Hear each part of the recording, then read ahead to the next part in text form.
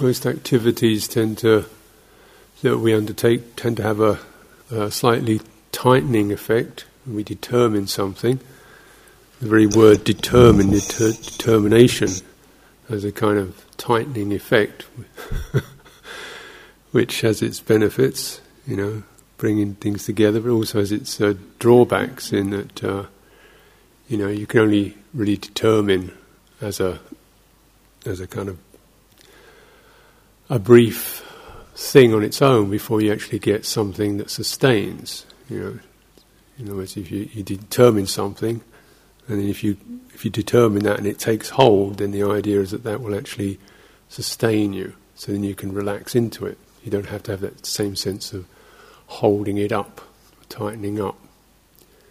When you use a word like effort, for example, these are all English words, so they carry particular nuances. Sometimes I think application may be better because right effort involves a range of applications, and when we use a word like effort, the very sound of it has a kind of gasp to it. Like push. And that's part of one of the ways we apply effort. But just when you're practicing meditation, you can look at the results, witness the results, and mostly it's going to be mixtures of some good, some not so good.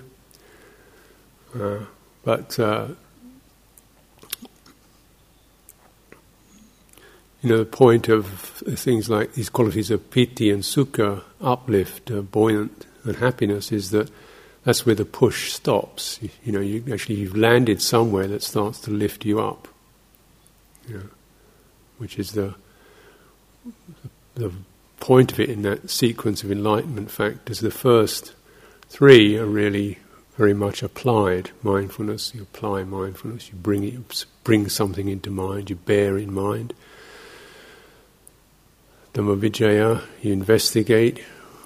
Where's the stress? Where's the conflict? Where's the imbalances right at this moment? And then you apply effort. And then, as that bears fruit, you get to a place where the hindrances abate, and you can feel there's a presence of this kind of uplifted quality of mind. And you start to kind of just, the effort changes, into more appreciating, grooming it, tidying it, spreading it. As it says in the Anapanasati Sutta, spreading or sensitive to the entire body, breathing in, breathing out, and then tranquilizing the body, so you're feeling the entirety of the body. It's a spreading out kind of experience in terms of energy, rather than tightening up.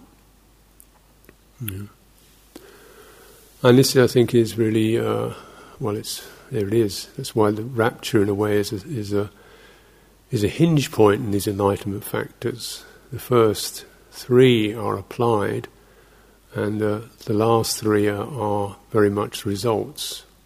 As one experiences a sense of gatheredness, collectedness, samadhi. You experience a sense of ease. You experience a sense of equanimity. You don't do equanimity. You can't say, let's go and do some equanimity, but you can, or do some ease. But you can arrive there. You can open into it. You can rest into it. And this is where rapture is actually a hinge point, because it's the place where the doing bit starts to shift into more receiving it. And this is, I think, incredibly important, valuable piece to consider, because it's also the case that, if we start out just receiving things, the likelihood is the mind will be very confused, because there's a lot of unskillful things that can be received. It doesn't have any form to it. And yet if you start out just driving to one point, everything tightens up so much that you don't want to do it anymore. So there's some way in which it's a negotiated, moment at a time, bringing yourself to it, then easing a little bit, breathing out, softening. Wherever you can soften and widen, you do. And you want to soften and widen so you experience not an accumulation of thoughts and memories, but actually a sense of ease and uplift. And that may be just kind of fairly brief before the mind sort of loses balance and drifts off. Then you tighten it up, or you bring it back again. It's rather like that. And that's there's a practice, that's why it's mindfulness. Mindfulness is the ability to keep referring, because we have to keep referring a lot, to keep attentive, keep acknowledging. And it is also a learning process. You start to learn through mindfulness. It studies and it learns what bits work, where can I relax a little, where do I need to firm up a bit, where do I just need to hang there and give it time,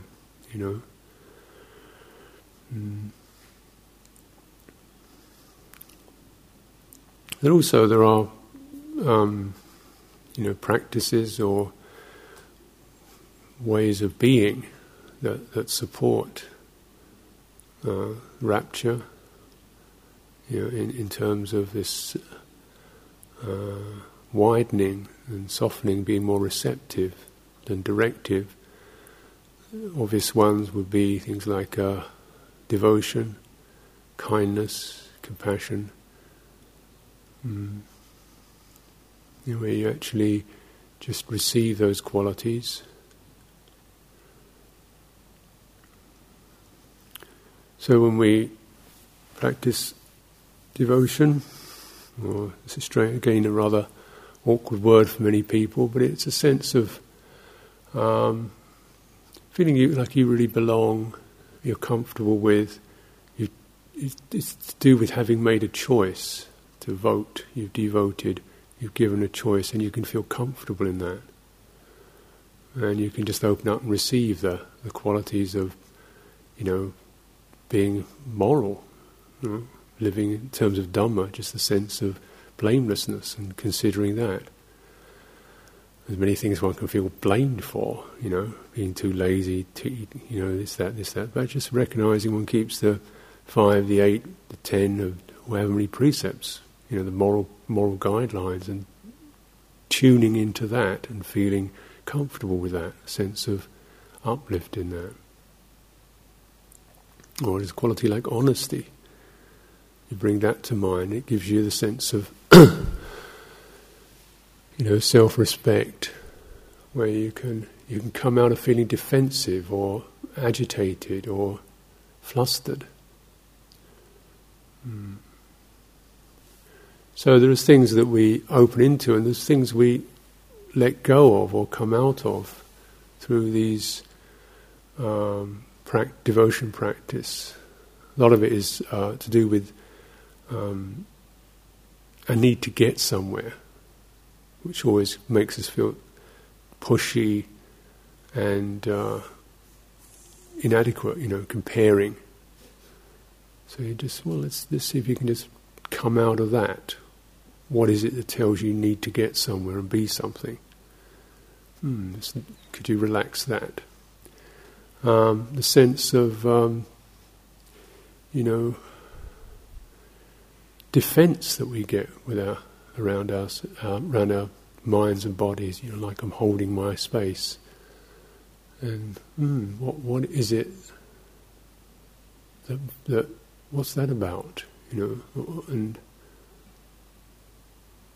is it possible to widen and with a sense of, say, compassion and kindness, accept the situation one's in, or be with the situation one's in? Look at the irritants there, and how much things are irritating. Can we accept that, be with that? Because it's always this way.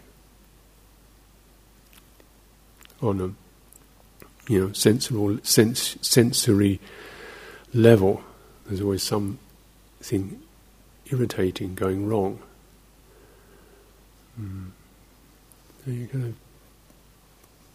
How much defence does one need? How much hardness does one need? How much shell?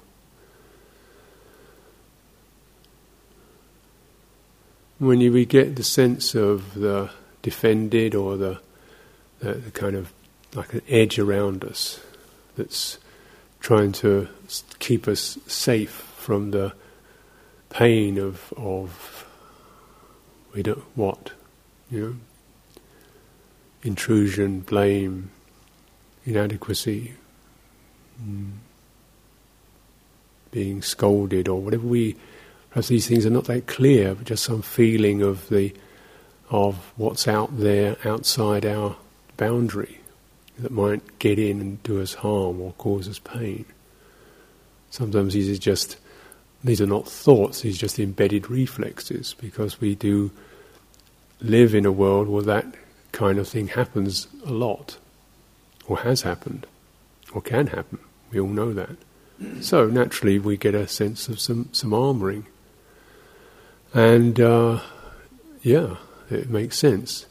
But then is it possible, say, to take the armour off for half an hour, a day, a week, or carry less, have it more optional? You get it kind of tighten up or harden up when you're going out into the war zone, and some place you can get a sense coming out around your skin. Okay, you can, because these are its defendedness is a sankhara. It's a conditioned program, and like some of these are which are not decided upon, they grow in us through contact, through the world around us, through our sensitivity, and so they can be running as a reflex, and they give rise to a sense of tightness, or we don't feel comfortable with that.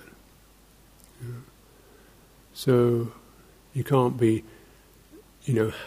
joyful or at ease or open with that kind of armouring on. So you just start to check, is it safe? Is it okay? Feeling around the body, feeling the skin, feeling the space around. Sensing when you do that, you can, if you actually practice that widening and spreading through your whole body, you can feel places, perhaps in your nervous system, your somatic sense, or right at the edge of when you sense your skin, your boundaries, where there is a holding and there can be a relaxing. And then your sense of the body changes, becomes more softer, wider, more brighter. And so you get a benefit from that. So some sense of, I think, to me, devotion or devotional practices are about having images, either external images or internal images, that make you feel you belong, you're safe, you're with something beautiful and good. Could be, like external images like shrines, temples, Buddhas. Could be friends, Could be your own virtues and values. That sense where you bear those in mind, and they enable you to come to develop these or to allow this quality of rapture, openness and buoyancy to come through.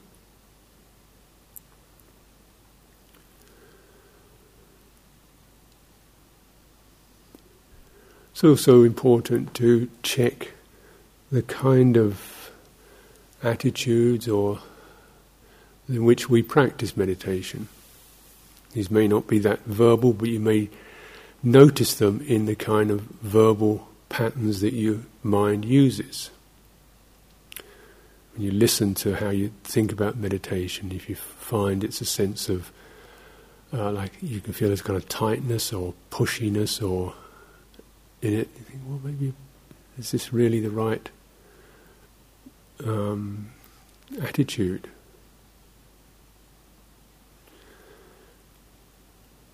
There are three basic three roots of intention, which we practice as a general theme in our lives. These are the sense of non-violence, non-harming, sense of non-harshness, softness, gentleness, and the sense of non-sensual, non-grabbing, non-greedy, that kind of sensual glow. You feel some sense of, no, this is the wrong, it's intoxicating, this is the wrong stuff, I don't want this. So these are sometimes retranslated as kindness, compassion, renunciation.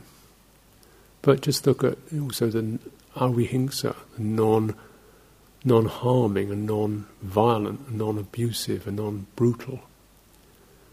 Recognise that we have possibilities to be quite violent, hard, and particularly when you think of things in abstract, cut the heart out of it. So brutality isn't just about beating people up; it's about the kind of brutality to ourselves with which we can follow, which we can work.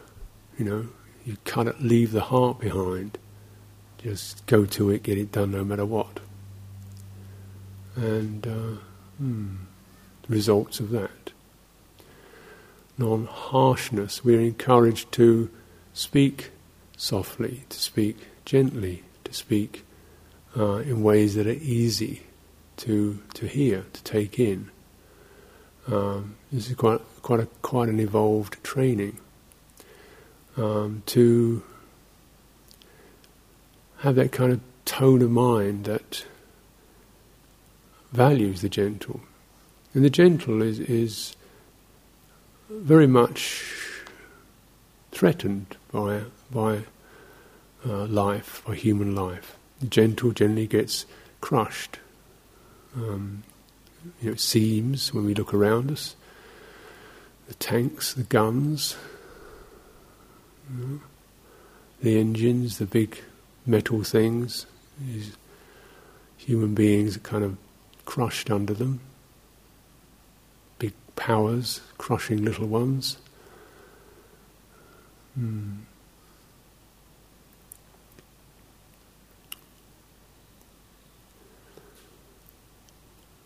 Gentle is weak, ineffectual, pushed aside.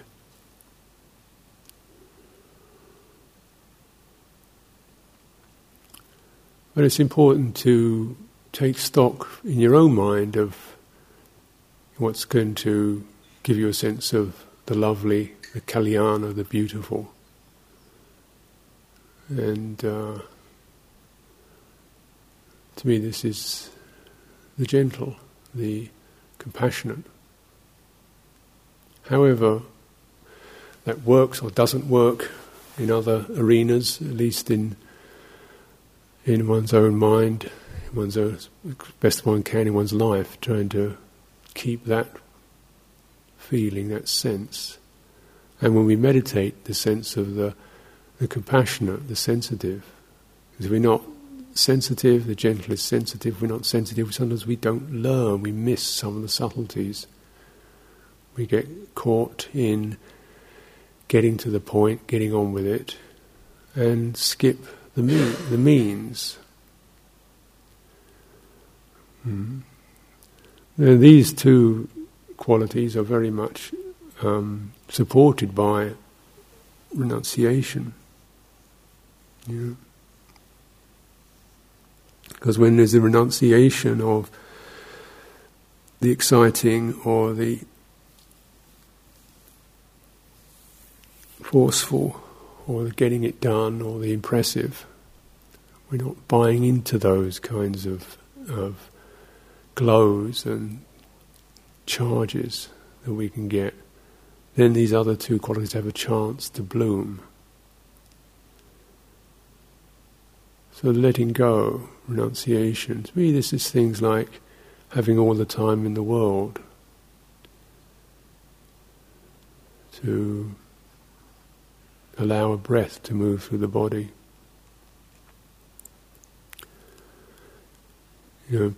Going through a day without an assessment.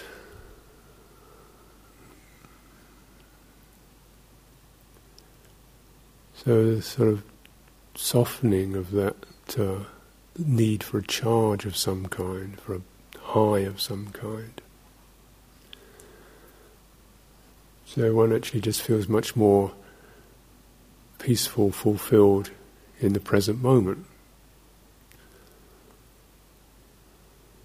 And that particular, quality of mind is to be fostered, to be nourished, to be encouraged. We can't always do that. So, there's no point being harsh about one's lack of gentleness. It's a gradual process. It's a gradual process.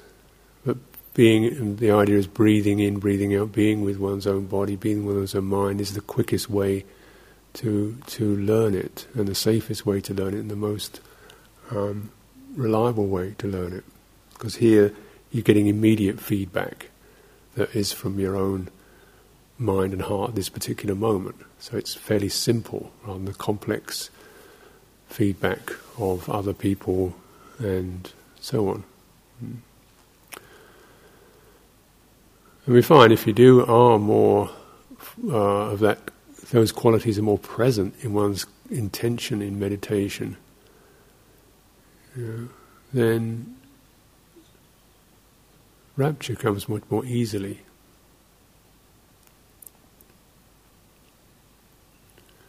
Sense of uplift comes more easily.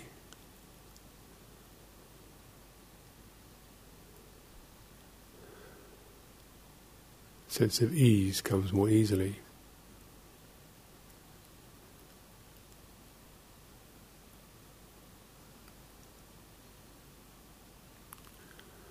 And you find that, as the Buddha said, the happy person's mind easily concentrates. There's a lovely sequence in the Anguttara Nikaya, which I refer to quite a lot. It says, when one's body is relaxed, there is no need to make an extra effort. May my mind be happy, because it is Dhamma, it is Dhammata, it is in accordance with Dhamma, it is in accordance with nature. If one's body is relaxed, one's mind will be happy. If one's mind is happy, there's no need to make an extra effort. May my mind be concentrated.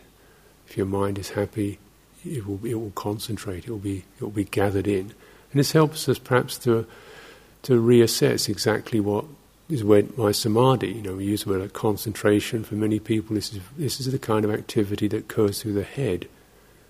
Occurs through the head when you get down to a problem, or you're fixing something, or you're trying to figure something out, and it's kind of tightening effect. So I'm always kind of wary of even using the word concentration, because for most people there's a tightening up that happens with that. But gathered, something where the mind is gathered in and settled and firmed, through this, a happiness that comes from non-attachment, happiness that comes from not external stimulation, but an internal relaxing and softening of the body. This is the process,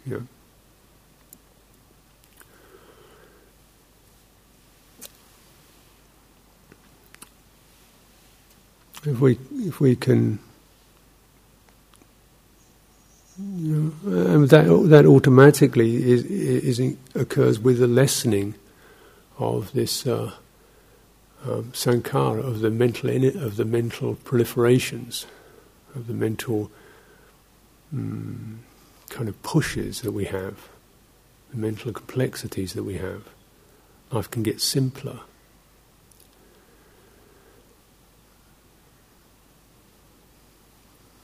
So it's always in line with this sense of allaying or lessening the intensities and the complex wrappings and over-wrappings of sankhara, of formative tendencies, of programs and patterns and structures in our minds.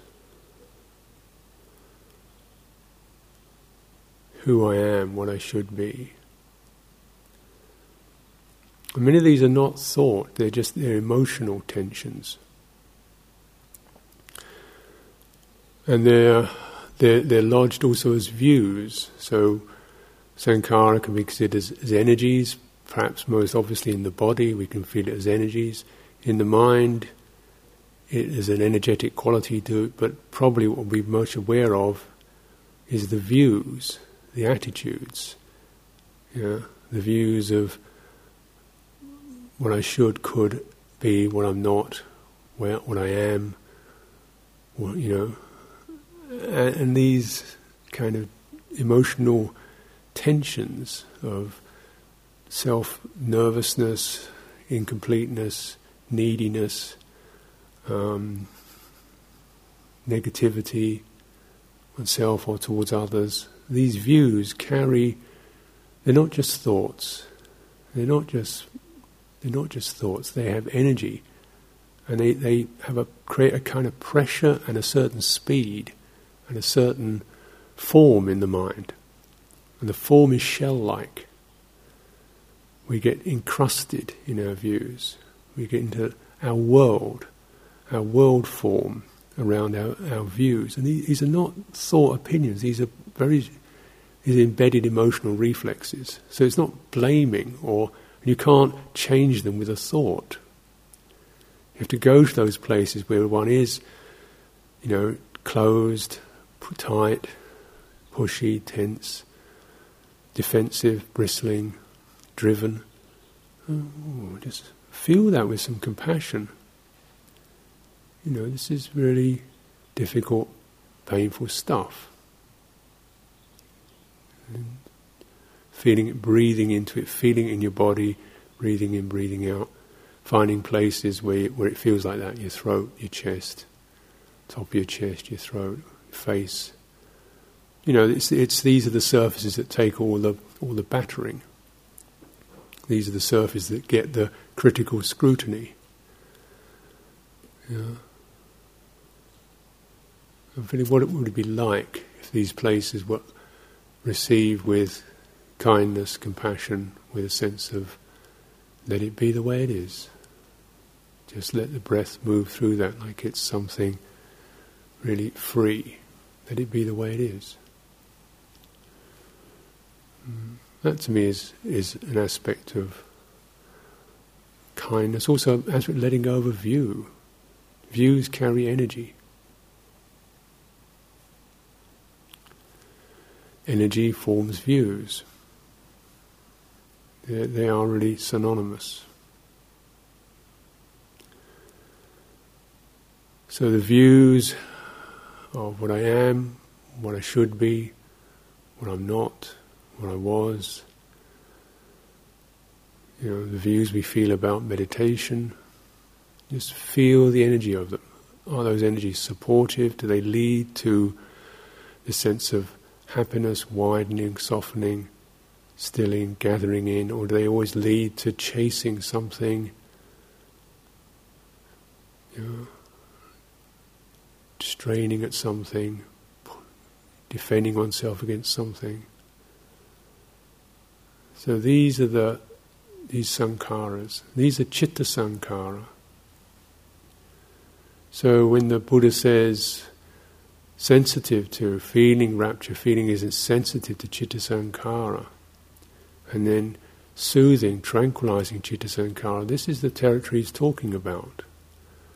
The formations, the wrappings around the mind, the wrappings around the heart, these structures that shape our hearts as wide or soft or tight or narrow or crinkled or battered. And the views are, if you like, one way of looking at that. It's view and it's in energy. Sometimes you go to these places, you can almost hear the tone of voice coming out of them, a sort of shrillness or a whimpering, or a got to, or a can't, Or you may feel some sense of pressure or drives or whatever. So you just contemplate these are to be received with compassion, with non-harshness, with gentleness, breathing in, breathing out. So that, so these sankharas can be seen through, released, calm, soothed. We still have some kind of, still a shape, with a mental shape, sense of being something, but it becomes much more spacious and much more mysterious. We don't quite know, can't quite measure ourselves as this or that. We just think, why bother?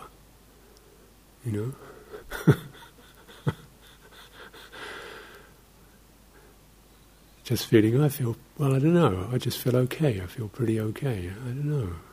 When I'm getting, am not, this stage or that stage. So you start to trust in that rather than in the books or the words.